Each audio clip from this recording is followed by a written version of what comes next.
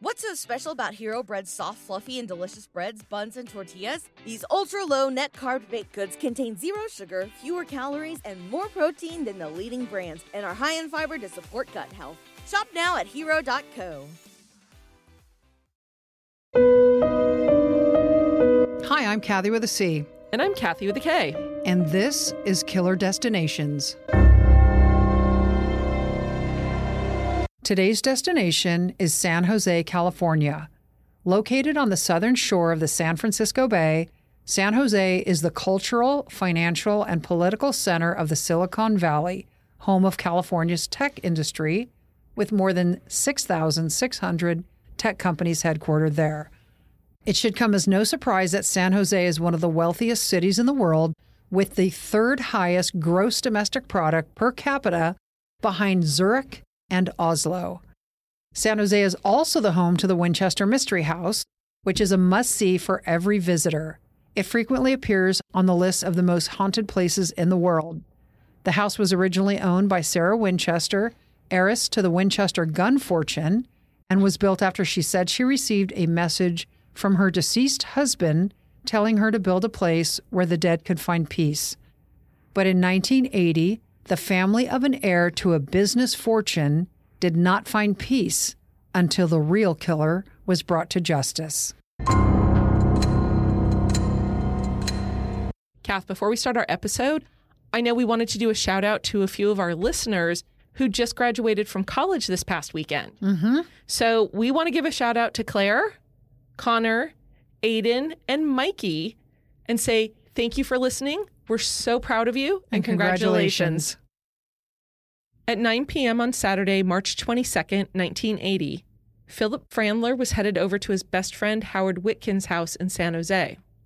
Howard had told Philip that he would meet up with him at a friend's barbecue earlier that day, but Howard never showed up. And that was not like him, so Philip wanted to make sure everything was okay. As Philip walked up to Howard's front door, he saw bloodstains on the walkway in front of the door and what looked like bullet holes in the front door. Philip immediately called 911. When San Jose police officers arrived, they took in the scene. And what they saw were 7 shell casings in front of the door, which matched the 7 holes that could be seen in the door. When police entered the house, they found Howard's body lying in the hallway, just inside, with a pool of blood beneath him. Further canvassing of the area turned up 3 additional casings in bushes to the side of the house. It appeared to police that a gunman had likely been hiding there out of sight.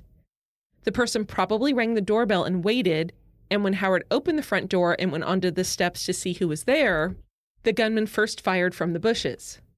The bloodstains on the walkway indicated that Howard had been hit by the first volley of bullets, but it looked like he was able to get into the house and shut the front door. It then appeared that the gunman ran up to the house and fired 7 bullets through the door, probably trying to ensure Howard was dead. Based on the condition of the body when Howard was discovered, police believed he was killed late at night on Friday, March 21st, 1980, the day before Philip found his body. According to detectives, there was nothing inside the residence that looked like the murderer had been inside the house, and there was no forced entry and no fingerprints. The house was tidy, so it did not look like it was a robbery attempt either. To investigators, it had the appearance of being a contract killing. 32-year-old Howard Witkin was born and raised in Northern California, the middle son of a hardworking family that owned their own business. According to an episode of Unusual Suspects entitled Kill Now, Pay Later, at the time of his death, Howard was managing the family's thriving glass and mirror business. Although he had 2 brothers, it was understood that Howard would take over the company when their father retired. His brother John said that Howard was a humble, fun guy who loved life. People were just drawn to him. In 1966, Howard met the woman who he described to family and friends as the love of his life. Her name was Judy Barnett, and she was from Michigan. She was visiting relatives in California who were friends of Howard's, and after spending an evening at dinner with them, he offered to be her personal tour guide during her stay. He fell head over heels in love.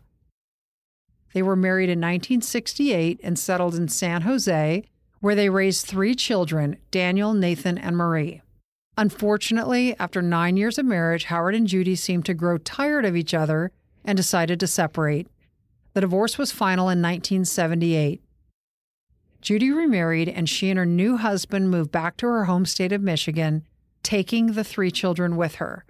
Despite the distance, Howard spent as much time with his kids as he could, spending every summer and holiday with them. This was back at a time when people got divorced and the woman got the kids no matter what, and she took them wherever the heck she wanted. Right. But it sounds like he was trying to be a very early version of the conscious uncoupling. Wasn't that what Gwyneth Paltrow and Chris Martin called it? I don't know, and I don't ever want to know, but thanks. Okay, you're welcome. Thanks, TMZ Marie. Okay, it was Daily Mail, but TMZ covered it too. Get my news sources right. Conscious uncoupling, divorce, potato. The morning after Howard was found, detectives called Judy to inform her of Howard's death. While speaking with her, they questioned her about her relationship with Howard. As the ex-wife, she was a potential suspect, so investigators were looking for any indication of bitterness or friction between the two of them.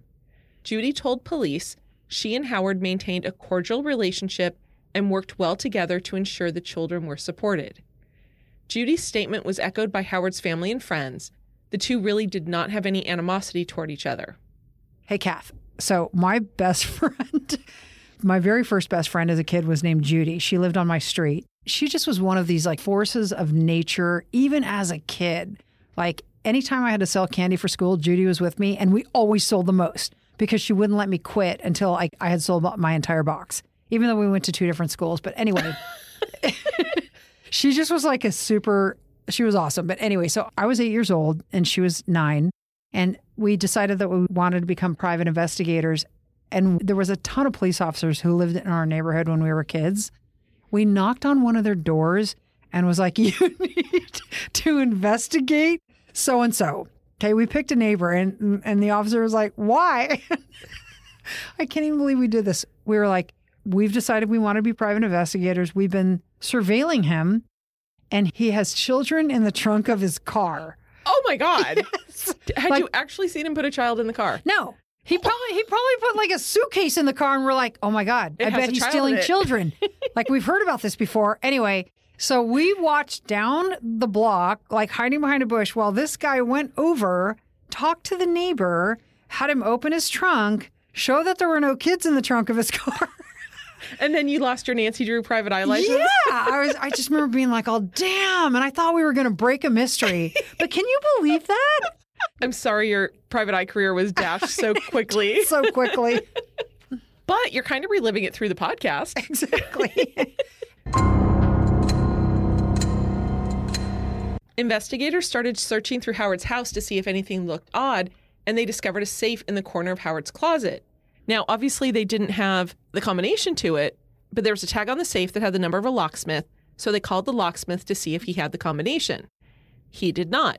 However, he said that he advised Howard and all of his clients to write down the combination on a small slip of paper and keep it in their wallet.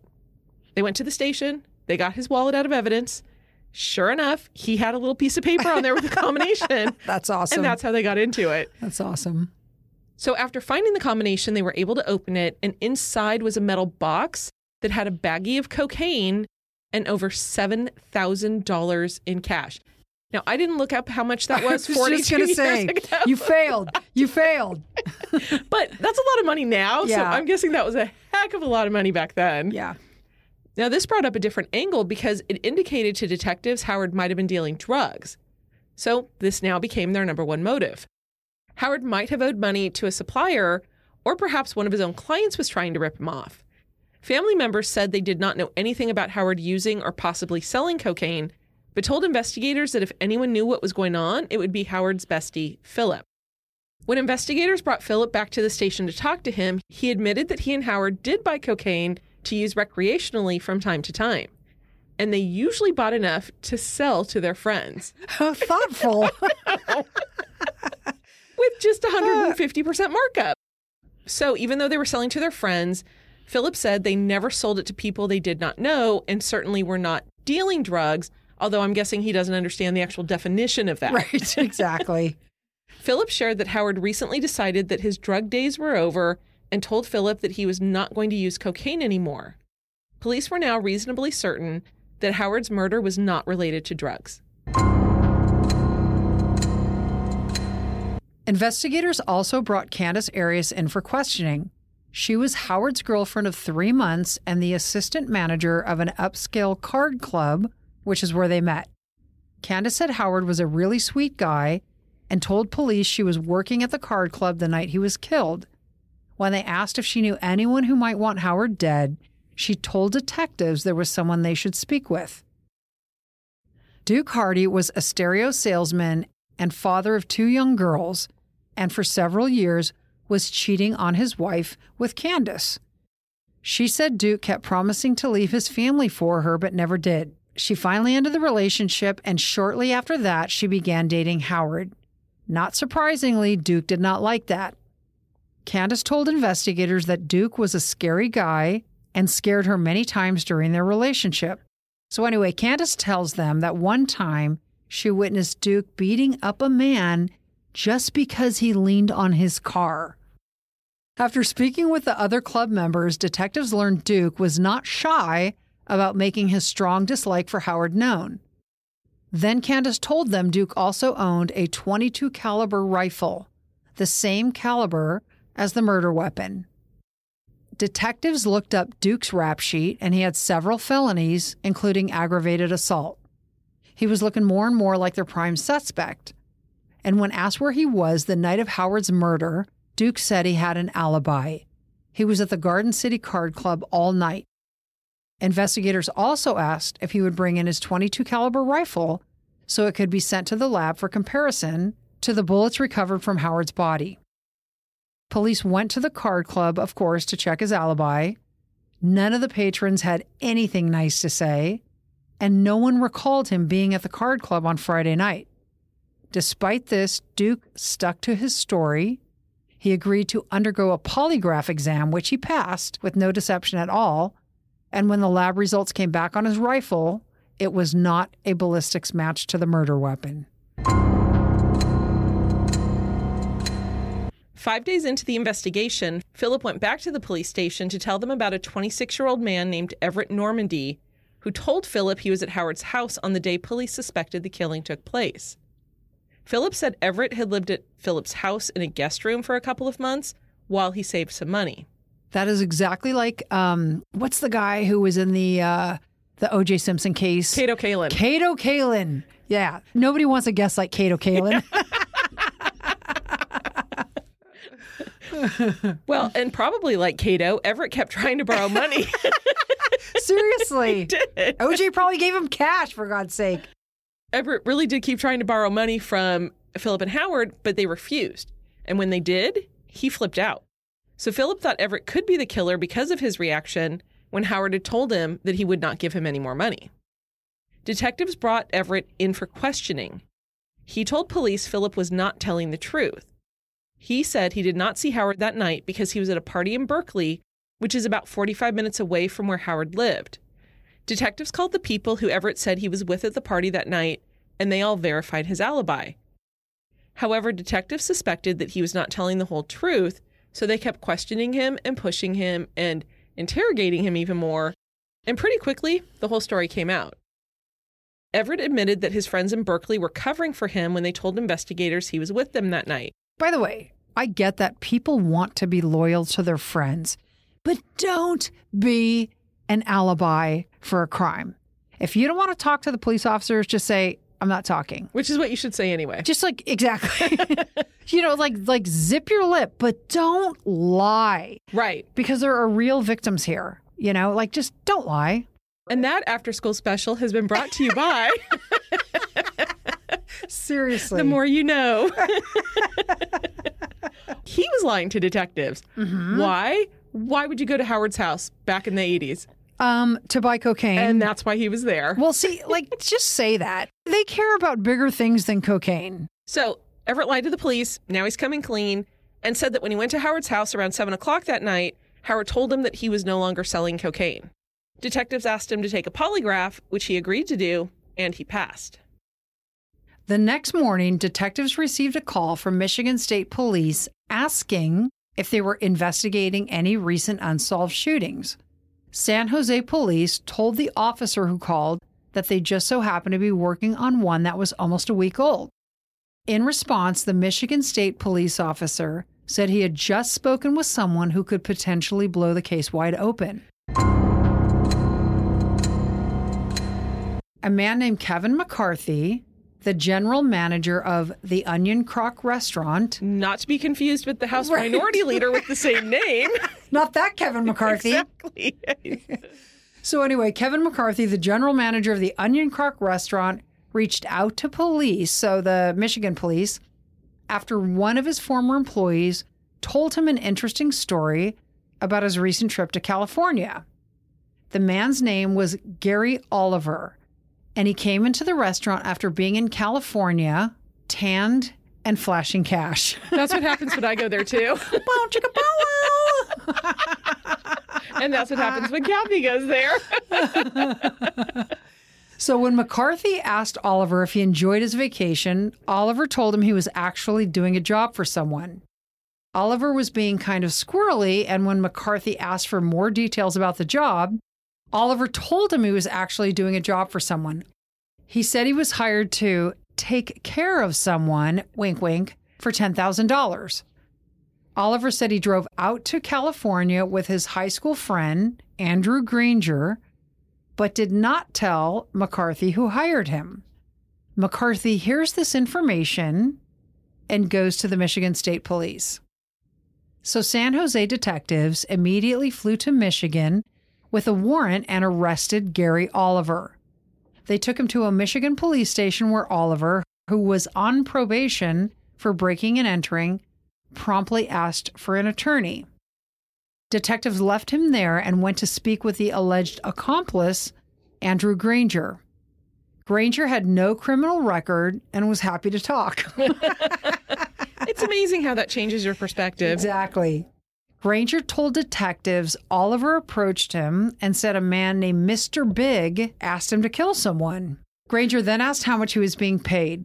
Oliver said he was getting $5,000 and he would give Granger half, and Granger agreed. So Oliver and Granger left Michigan on Tuesday, March 18th, 1980. They planned to take turns driving so they could drive straight through from Michigan to San Jose, and they arrived 2 days later. They spent a few hours doing reconnaissance at the victim, Howard Witkin's house, stopped to get food, and when they got back to the car, the engine would not start. Oh my gosh. Yeah, these are the Keystone criminals. Absolutely. Yeah. So they're stranded in a parking lot, and they happen to meet this guy named Tom Masiolik. So he's in this parking lot. I feel like it was the parking lot of a restaurant, but I could totally be making that up. So he's there with his girlfriend, Heather. Anyway, so Masiolik sees these two guys stranded, and he happens to be a mechanic. And he's like, hey, what's going on? And they're like, I don't know. My car won't start. These two non-mechanics from Michigan. Right. So I'm sure they probably had these lovely, nice Michigan accents, and Tom Masiolik and his girlfriend just immediately trusted them. So what does he do? He says, hey, no problem. You can stay at my apartment tonight. That to me is such like 70s culture that you hear about. Totally. They probably had shag carpeting. Even though it was 1980. Well, okay, but same. The 80s or 70s, especially outside of Southern California. The 70s was a horrible decade for a number of reasons. Yes. But yes, but I think that's probably one exactly. of them. Like, yes, exactly. Serial killers, shag carpets, like inviting strangers to stay the night at your house. Who might kill you. Right, yeah. Exactly. So while Oliver and Granger were at this guy's apartment, they told him and his girlfriend what their plans were, to kill this guy. I think they'd also been partaking in quite a bit of herbal refreshment. I would assume that's the case, but Okay. I'm just reading between the lines. I know. Me too. And you're just making stuff up, so whatever. Anyway, Wait, here we go. So my making stuff up is you're reading between the lines. One sounds far more sophisticated than the other. So anyway, since Oliver and Granger no longer had their car, they asked Masiolik to drive them to Howard's house for the murder that they told him about, and they offered him $1,000. So he agrees, he takes them, and he parks down the street, and he also agrees to drive them home. So 10 p.m. Friday night, March 21st, 1980, the three went to Howard's house. So Granger tells police, because remember this whole thing came out in the interview, that he and Maciolik stay in the car while Oliver went to Howard's house and killed him. Unfortunately, Oliver never told Granger who Mr. Big was, so detectives still did not know who paid them to kill Howard Witkin. The only person who knew was Oliver, and he was not talking. Because the San Jose detectives were borrowing the police interrogation room in Michigan, they did not know how thin the walls were. Granger and Oliver were in rooms right next to each other, and apparently Oliver overheard Granger telling detectives his version of what happened in California. Can you imagine? No. You totally have like a glass to the wall and you're like, what? Anyway, so Oliver decides, hey, Granger's implicating me. I'm going to undo this. So rather than waiting for an attorney, Oliver goes, hey, yo, detectives, I'm ready to talk. And he tells them his version, which was the exact same story as Granger's, with one exception, of course. He tells the San Jose police that he was the one who stayed in the car with Maciolik, and Granger did the shooting. Big difference. Exactly. In the Unusual Suspects episode referenced earlier, Oliver told detectives he had not been paid yet, but his boss, Mr. Big, promised to pay him in installments, $500 a week for the next 5 months. Detectives were very, very amused that not only did Oliver commit the murder without being paid up front in cash, which I think with hitmen it's standard. Right. Part of their union rules. Exactly. But he was also on an installment plan to get the money. I mean, can you imagine? Oliver's like, hey, I didn't get my money. Lawsuit for breach of contract. So Oliver, though, was also willing to give up Mr. Big's identity. He told detectives it was his boss at the restaurant who paid him to do it. Now, remember the restaurant where Oliver used to work in Michigan was the Onion Crock. Kevin McCarthy was the manager, and he was the same person who went to police to tell them what they thought Oliver might have done. But it was not McCarthy who was the person who paid him. It was actually the owner of the restaurant, a man named Robert Singer. Investigators looked into Singer's background and learned the restaurant was having significant financial difficulties. They also discovered he was married to a woman named Judy, who just happened to be Howard Witkin's ex-wife and the mother of his 3 children. Singer was arrested and immediately asked for a lawyer. As detectives looked further into Singer's finances, they saw he had been trying to get a $300,000 loan to help him save the restaurant and was desperate for cash. Without that money, the restaurant would fail, and detectives theorized that he saw Howard as his way out. With Howard dead, the children would inherit everything. And since the children were all minors, he and Judy would be trustees of their inheritance until they turned 18. When detectives told Judy her husband was arrested for murdering her ex-husband, she was stunned and told police she did not believe Singer would do something like that. She also said she did not believe he was having financial problems and insisted that if that were true, her husband would have told her. To ensure her husband had the best defense possible, Judy hired a high-powered Los Angeles defense attorney named William C. Melcher. In July 1980, Santa Clara County prosecutors, who are responsible for prosecuting murders in San Jose, brought charges against Gary Oliver, Andrew Granger, and Robert Singer for murder. Thomas Maciolik was charged as an accessory to murder. Initially, all 4 defendants were part of the same matter, but the Superior Court severed Oliver and Maciolik into a separate case. Those 2, Oliver and Maciolik, pleaded guilty to lesser offenses in exchange for their testimony. Trial began for the high school friend Granger and Mr. Big Singer in 1981. Granger was convicted of murder. However, in the case of Singer, the jury deadlocked, resulting in a mistrial. And what do we know about mistrials, Cass, since you're a lawyer now? They're always retried. Yes, exactly. Prosecutors again filed murder charges against Robert Singer, and his retrial began in March of 1982. During the trial, the jury was told Howard Witkin was shot to death on the evening of March 21st, 1980, at his home in San Jose. Evidence from the crime scene showed that he was struck 9 times in a hail of gunfire at his front door. Bullet holes through the door suggested he was first shot outside, retreated behind the door, and then was hit by more gunfire. An alert neighbor noticed 2 people in a faded gold 1970s model car with an out-of-state license plate in the neighborhood. That is when neighbors paid attention to what was going on in the neighborhood. 100%. She wrote the license plate number down. Yeah, exactly. People answered their front doors. You know what I mean? And their phones. Yeah, exactly. The good old days.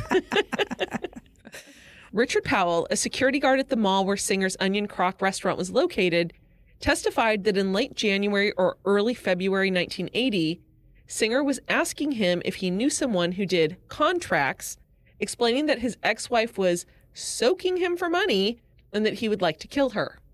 Powell said Singer seemed serious, asking again a couple of weeks later, and apparently wanted the contract executed in California.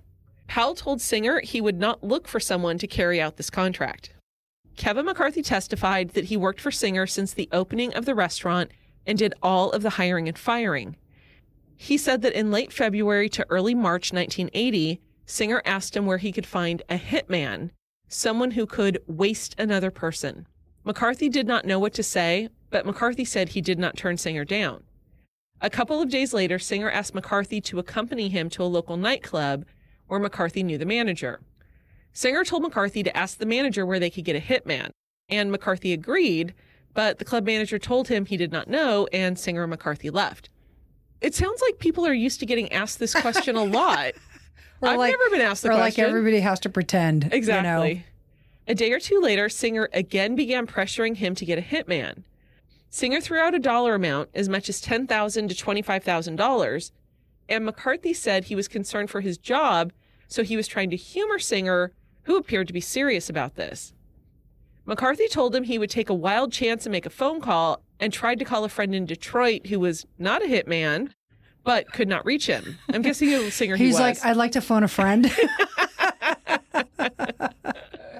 He told Singer on a later occasion that he went back to the Aladdin to check again, but in fact, he did not go to the club for that reason.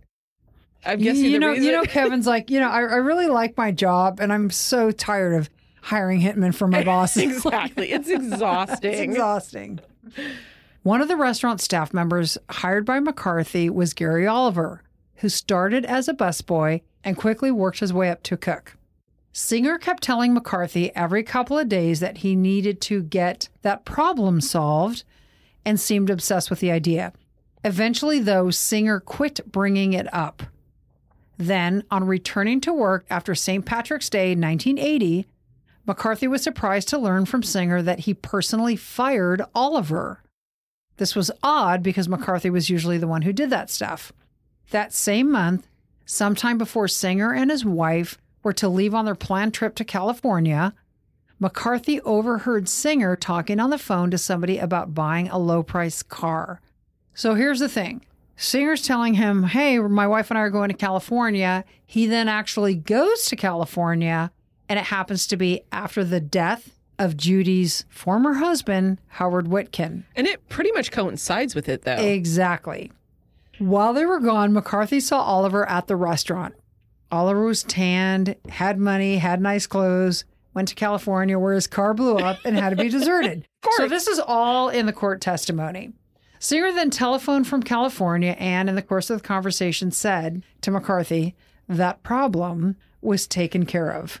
This is when, according to McCarthy's testimony, he went to the Michigan State Police. Finally. Yeah, by the way, it was on April Fool's Day, 1980.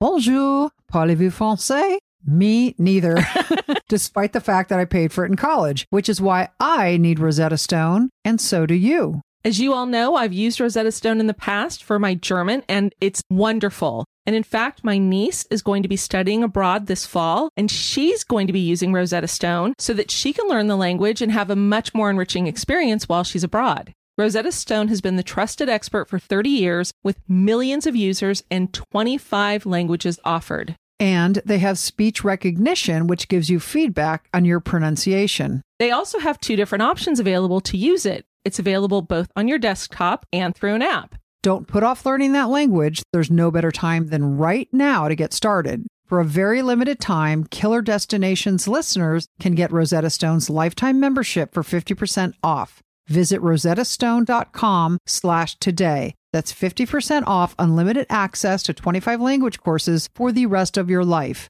Redeem your 50% off at rosettastone.com/today today. What's so special about Hero Bread's soft, fluffy, and delicious breads, buns, and tortillas? These ultra-low net-carb baked goods contain zero sugar, fewer calories, and more protein than the leading brands, and are high in fiber to support gut health. Shop now at hero.co. Oliver, who did not testify at Singer's first trial, testified at the second. Midway through his trial 2 years prior, Oliver entered a plea to solicitation of murder with a maximum sentence of 6 years expected, so it wasn't guaranteed, and agreed to testify at Singer's retrial. At the retrial, Oliver recounted that Singer asked him in March if he would be interested in making $10,000 for killing someone for him. Singer kept pestering Oliver, who refused at first, and Singer eventually gave Oliver a slip of paper with Howard Witkin's name and address on it. It's like this guy Singer watched too many movies. Like the movie where somebody writes something on a piece of paper, puts it face down, and then slides it across the table at Exactly. It's like the mob movies. Exactly. Oliver testified that Singer gave them the money that they used to buy a shotgun for $300 and a 1970 or 1971 gold Chevrolet Malibu for $450. Oliver said he and Granger drove to California with the newly purchased shotgun and a .22 caliber rifle Granger brought with him. So really quickly, if they hadn't brought the rifle, then Howard probably would have still been alive because when they got the gun, they didn't get bullets for it. These guys are like the Keystone murderers. Exactly. Yeah. But the reason they didn't get the bullets is that they thought, you know, like when you buy a gun, even back then, you were registered. Right. They thought that the same thing happened with the ammo. So they're like, we're getting the gun, but no ammo. Oh! Exactly. And then they were afraid to purchase it. But Granger, who brought the rifle with him, just coincidentally had it, and it actually had ammo. That was the plan B. That was plan B. That was the plan B. They reached San Jose on Thursday, March 20th, and drove around Witkin's home to stake it out that night. The car broke down the next day, and Oliver told Granger to make a long-distance call to Mr. Big, a.k.a. Singer. Exactly, for more money. When Singer asked if they took care of the problem, Granger told him not yet, and Singer told them they would not get any additional money until the job was done, and hung up on them. Which at this point was nothing. They had no money at this point. Exactly, because everything they'd been given, they had to spend on their equipment. Exactly. Again, according to Oliver's testimony, Maciolik, who, as you'll recall, is the mechanic who came across these... Right, invited 2 strange killers to live with him and his girlfriend for a night. Exactly, and smoke some weed and maybe have some fun. That's our own personal As we poetic tend to do. license. Yes. Go ahead. He gave them a ride to the victim, Howard Witkin's house, that night of the murder, and they dropped Granger off near the house and then went down the street and parked. Granger returned, saying he thought he killed Howard, and told them he rang the doorbell, shooting Witkin when he emerged, and then, when Witkin went back in the house and slammed the door shut, he shot through the door, but then tried the door so he could double check, but the door was locked. Oliver further testified that the next morning, he and Granger called Singer from a phone booth. Remember those? Yes, exactly. And if you don't, ask your parents. ask your parents. Ask your parents. Singer asked Oliver if he did it, and Oliver said he thought so. Really, I don't think they're using their words. So Right. Nobody knows what they're talking about. Granger asked for money to get home, and Singer sent a Western Union MoneyGram the next day. At trial, Western Union verified that a transfer from Singer to Granger was sent. Singer called Oliver from California to congratulate him and said he would take care of, which at trial Oliver said he took to mean pay him when Singer got back to Michigan.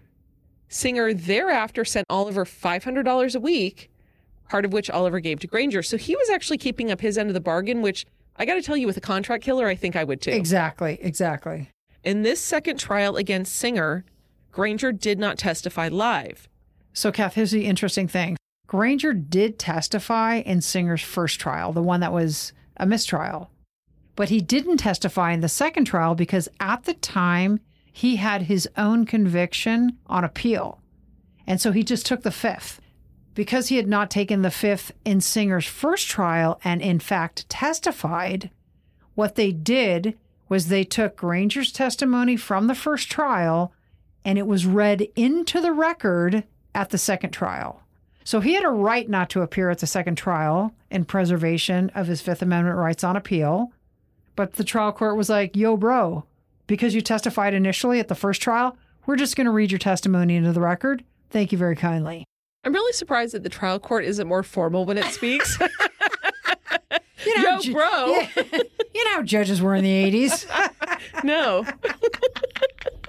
And I don't know why you would.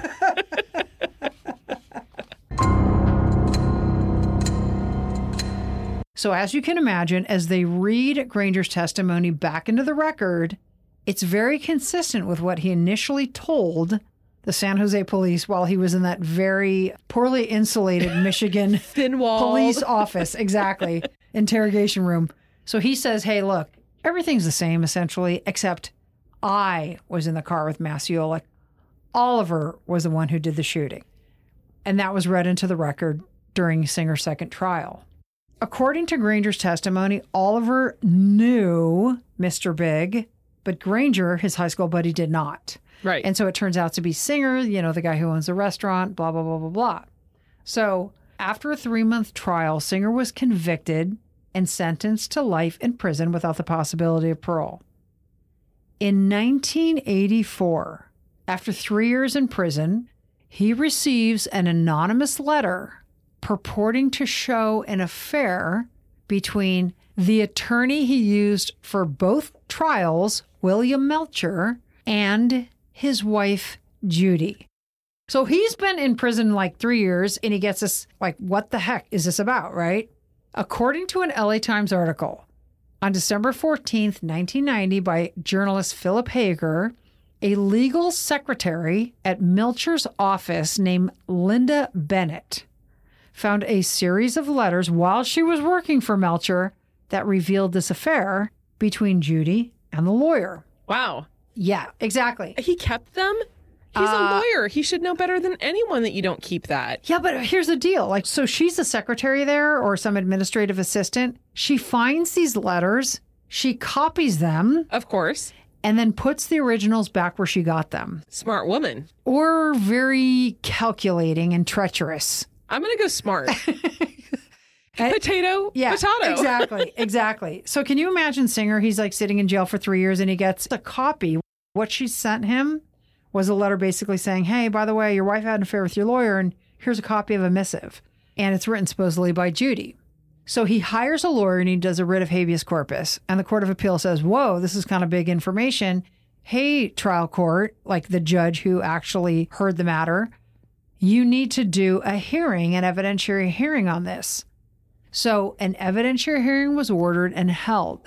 So Bennett, the secretary, testifies at the hearing that she found the letters in a file drawer, made copies, took copies of them home, and also showed them to others in Melcher's office and to her friend, attorney Vincent Bugliosi. He sort of like made his name by being the district attorney who prosecuted Charles Manson and then wrote a book about it. The famous book, Helter Skelter. Right.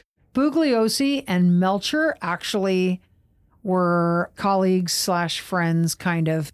So these letters from Judy to the attorney Melcher revealed a sexual relationship.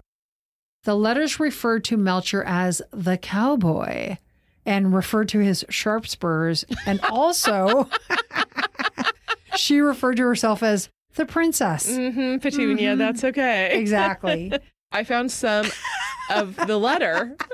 Prepare yourselves. You might want to pull over if you're in the car. You might vomit in your mouth, but exactly. Go ahead. This is from Judy to Melcher.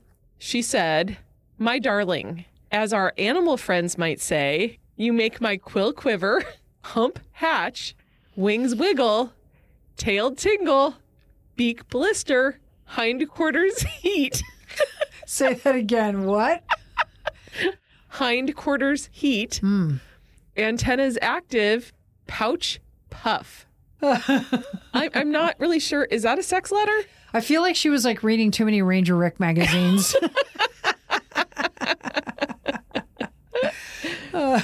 So at the hearing, Judy admits she had an affair with Melcher as he commuted to trial in San Jose from Los Angeles. San Jose being in Northern California. Correct. Yes, thank you.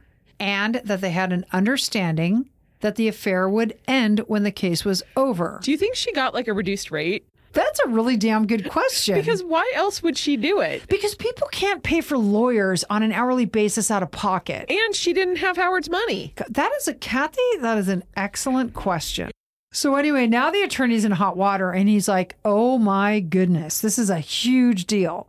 Like he sees like just the force of shame and the trial court and the State Bar of California. And his future passed before his eyes. Oh my God, totally. So he, Melcher, the attorney, denies the affair. He says he became impotent and uninterested in sex after a 1978 vasectomy. He had his wife testify, and she supported this claim. Of course she supported the claim. I know, but you know what, Kath? Like, when I was actually reading the Court of Appeal opinion, what was awful to me was the trial. She testifies, and she says, you know, whatever. Like, he's been impotent since 1978. We haven't had sex. But she spills her heart out, and the trial judge believed that she was telling the truth. That the wife was telling the truth? Correct. The trial judge believed that she was telling the truth and that she was a credible witness. However, they also had medical testimony admitted showing that he was treated by a doctor for lesions on his situation and for venereal disease. So after his 1978 impotent vasectomy? Correct. So can you imagine being the wife? No. And the trial court actually went out of its way to say how credible she was. Which means she knew nothing. Knew nothing. That's sad. Like that. Terrible. I always feel sorry for the wife in that situation. When I read that, I was like, oh, that's awful. I would rather hear she was a treacherous liar. You know what I mean? Do you think he was lying to her about being impotent? 100%. My impression from the writing in the Court of Appeal opinion was that the trial court felt that she was a victim of Melcher's lies. That she truly believed what she was saying. Correct. So here's the reason the Court of Appeal forced the trial court to have a evidentiary hearing.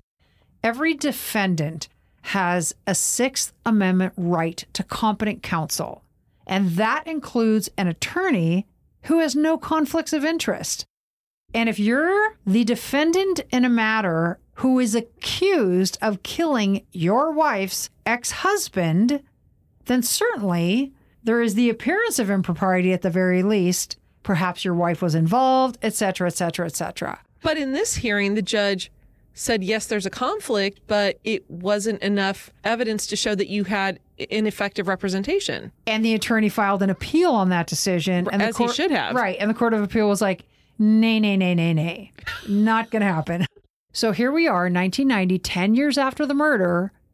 And in the first ruling of its kind, the California Court of Appeal held that an on-again, off-again affair between Melcher, the attorney, and Judy during the trial created a conflict of interest, violating Singer's right to effective counsel, and the Court of Appeal granted him a new trial.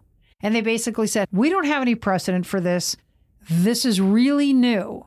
And what the courts of appeal do is they read case law and they try to find things that are factually similar. They said, hey, we don't have one of those. However, in 1985, there was another appellate case where we overturned a conviction because the prosecutor and the defense attorney were dating during trial.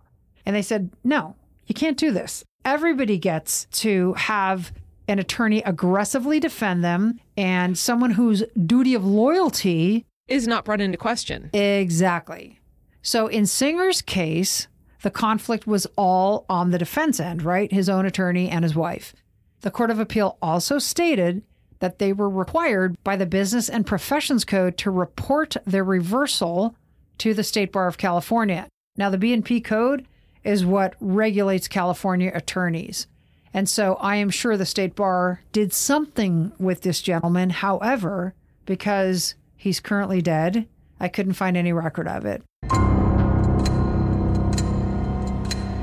So here we are, Robert Singer, who has been serving prison time for the murder of Howard Witkin, is once again going to trial in San Jose, California. You know what just popped into my brain? It could be a number of things. A long forgotten memory of the Winchester Mystery House. That we talked about in the intro. Exactly. Well, that took you a while to remember it. I know. I don't even know why it just popped into my head. But anyway, so when my sister Helen used to come out, she would come out and visit every summer. And shout out to Helen. Woo woo. And we would get in my hideous safari van and we would chuck all our kids in and we would do a chick trip, right? We wanted to go to the Winchester Mystery House. We were actually going to San Francisco.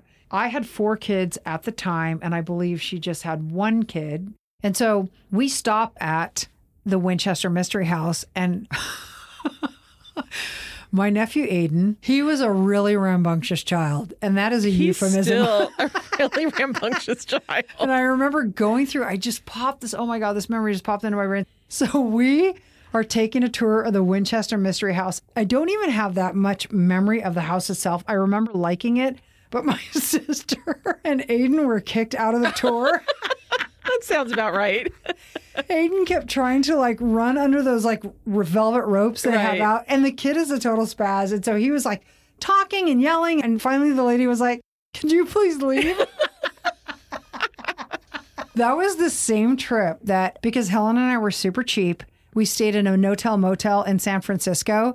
And we found out we had too many people to share a room. So I made my 2 oldest kids, who were so young at the time, I made them like duck below the level of the registration window and run down the hall at the motel and wait for us. So the person wouldn't know how many people we checked into a room. Teaching them a life of crime from an early age. Honest to God. Yeah. So Helen and I got to get only 1 motel room with our 5 children. Nice. And, yeah, exactly. And where did the kids sleep? On the floor.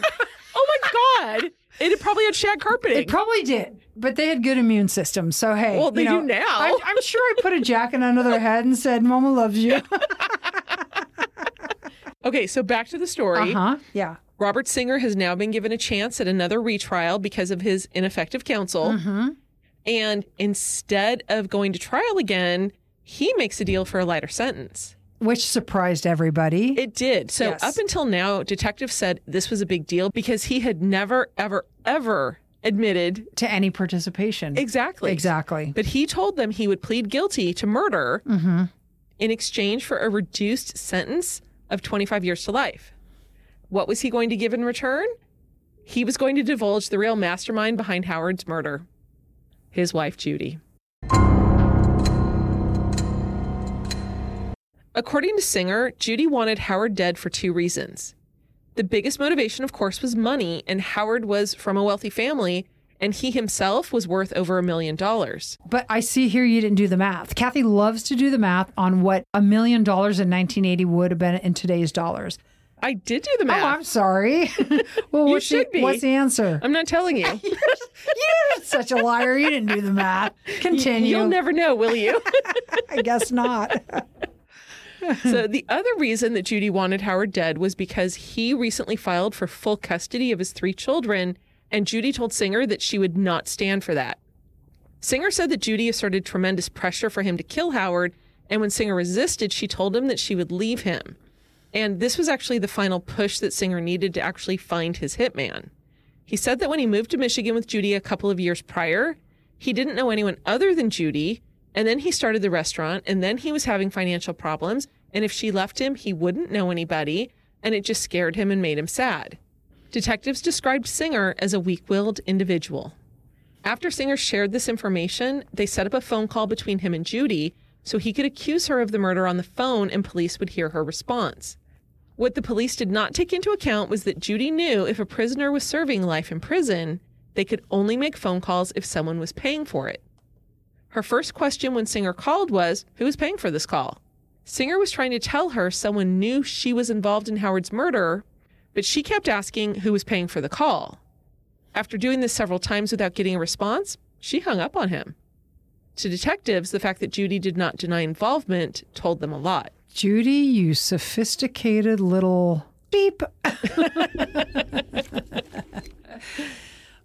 On the Unusual Suspects episode, Howard and Judy's daughter, Marie, said she saw through her mother's lies from the very beginning.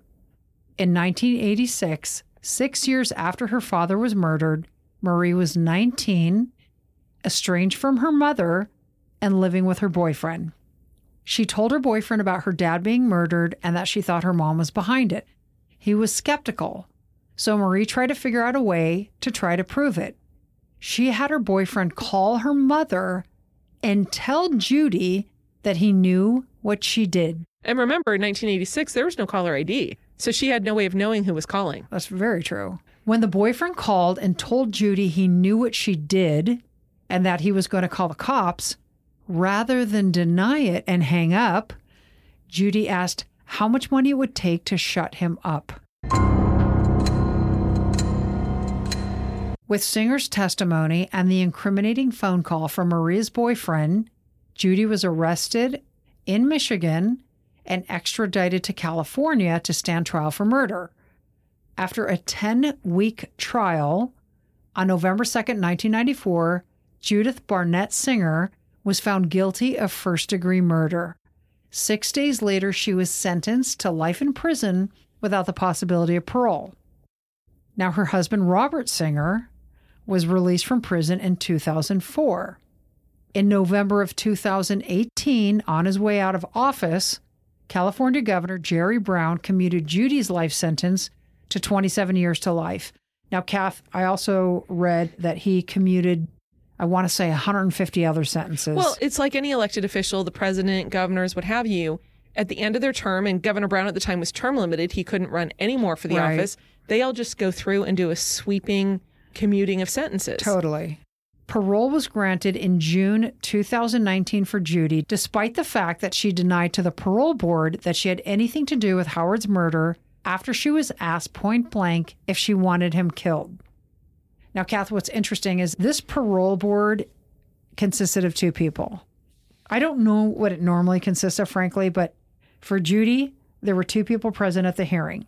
One of the parole board members did not speak to the press, as far as I could tell, and the other parole board member did. And when you go in for a parole hearing, they want to hear that you are contrite. They want to hear that you acknowledge the crime and your participation and that you're contrite. Because they start from the premise always that the conviction is accurate. They're not there to retry the facts. But Judy did not admit her participation. Right. That she was not contrite at all. Exactly. According to an article in the Mercury News by Catherine Ellison on June 4th, 2019, Judy was quoted as having said to the parole board that she acted like Psycho Barbie. She did not take responsibility for her part in the murder.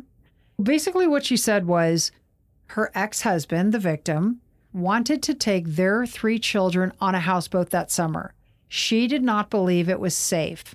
So she turns to her current husband, Robert Singer, and starts complaining about it, saying it wasn't safe. And by the way, the victim, Howard Witkin, had recently petitioned the court for full custody, supposedly, of the children, right? She is complaining about this to her husband, Robert Singer, and she is, according to her own words, like basically having a fit and acting like Psycho Barbie and threatening to leave him. Now, that doesn't make a great deal of sense to me, but it doesn't matter. However, at this time, she's 71 years old.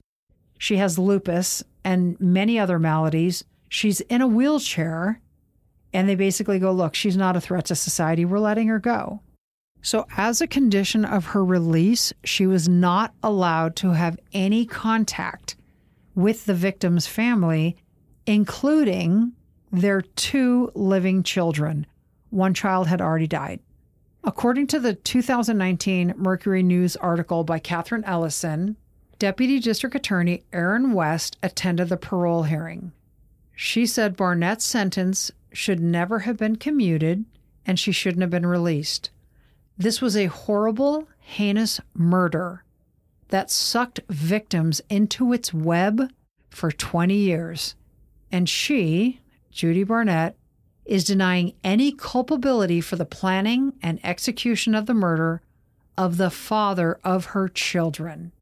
On the day Barnett was released, their daughter Marie said, My father doesn't have a life, and she should not be having a life either. Part of me really wanted to stand at that prison gate and say, hey, now that it's you and me, face to face, and nobody around but you and me and the man upstairs, tell me to my face. For once, don't lie and say what you did, and I'm just going to walk away. I want her to admit it to my face. We want to thank you so much for listening. We really have a fun time recording this podcast, and the minute we don't, we're going to stop. But we also appreciate all the messages we're getting from listeners who tell us how much they like it and how much it reminds them of how they are with their friends. Exactly. So please just share this with your friends, and that helps us out a lot. Absolutely. And if you're not following us on Facebook or Instagram, we are at Killer Destinations Podcast on both of them.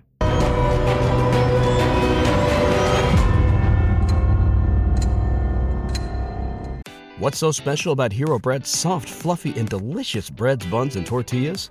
Hero Bread serves up 0 to 1 grams of net carbs, 5 to 11 grams of protein, and high fiber in every delicious serving. Made with natural ingredients, Hero Bread supports gut health, promotes weight management, and helps maintain blood sugar. Hero also drops other limited edition ultra-low net carb goodies like rich, flaky croissants and buttery brioche slider rolls. Head to hero.co to shop today.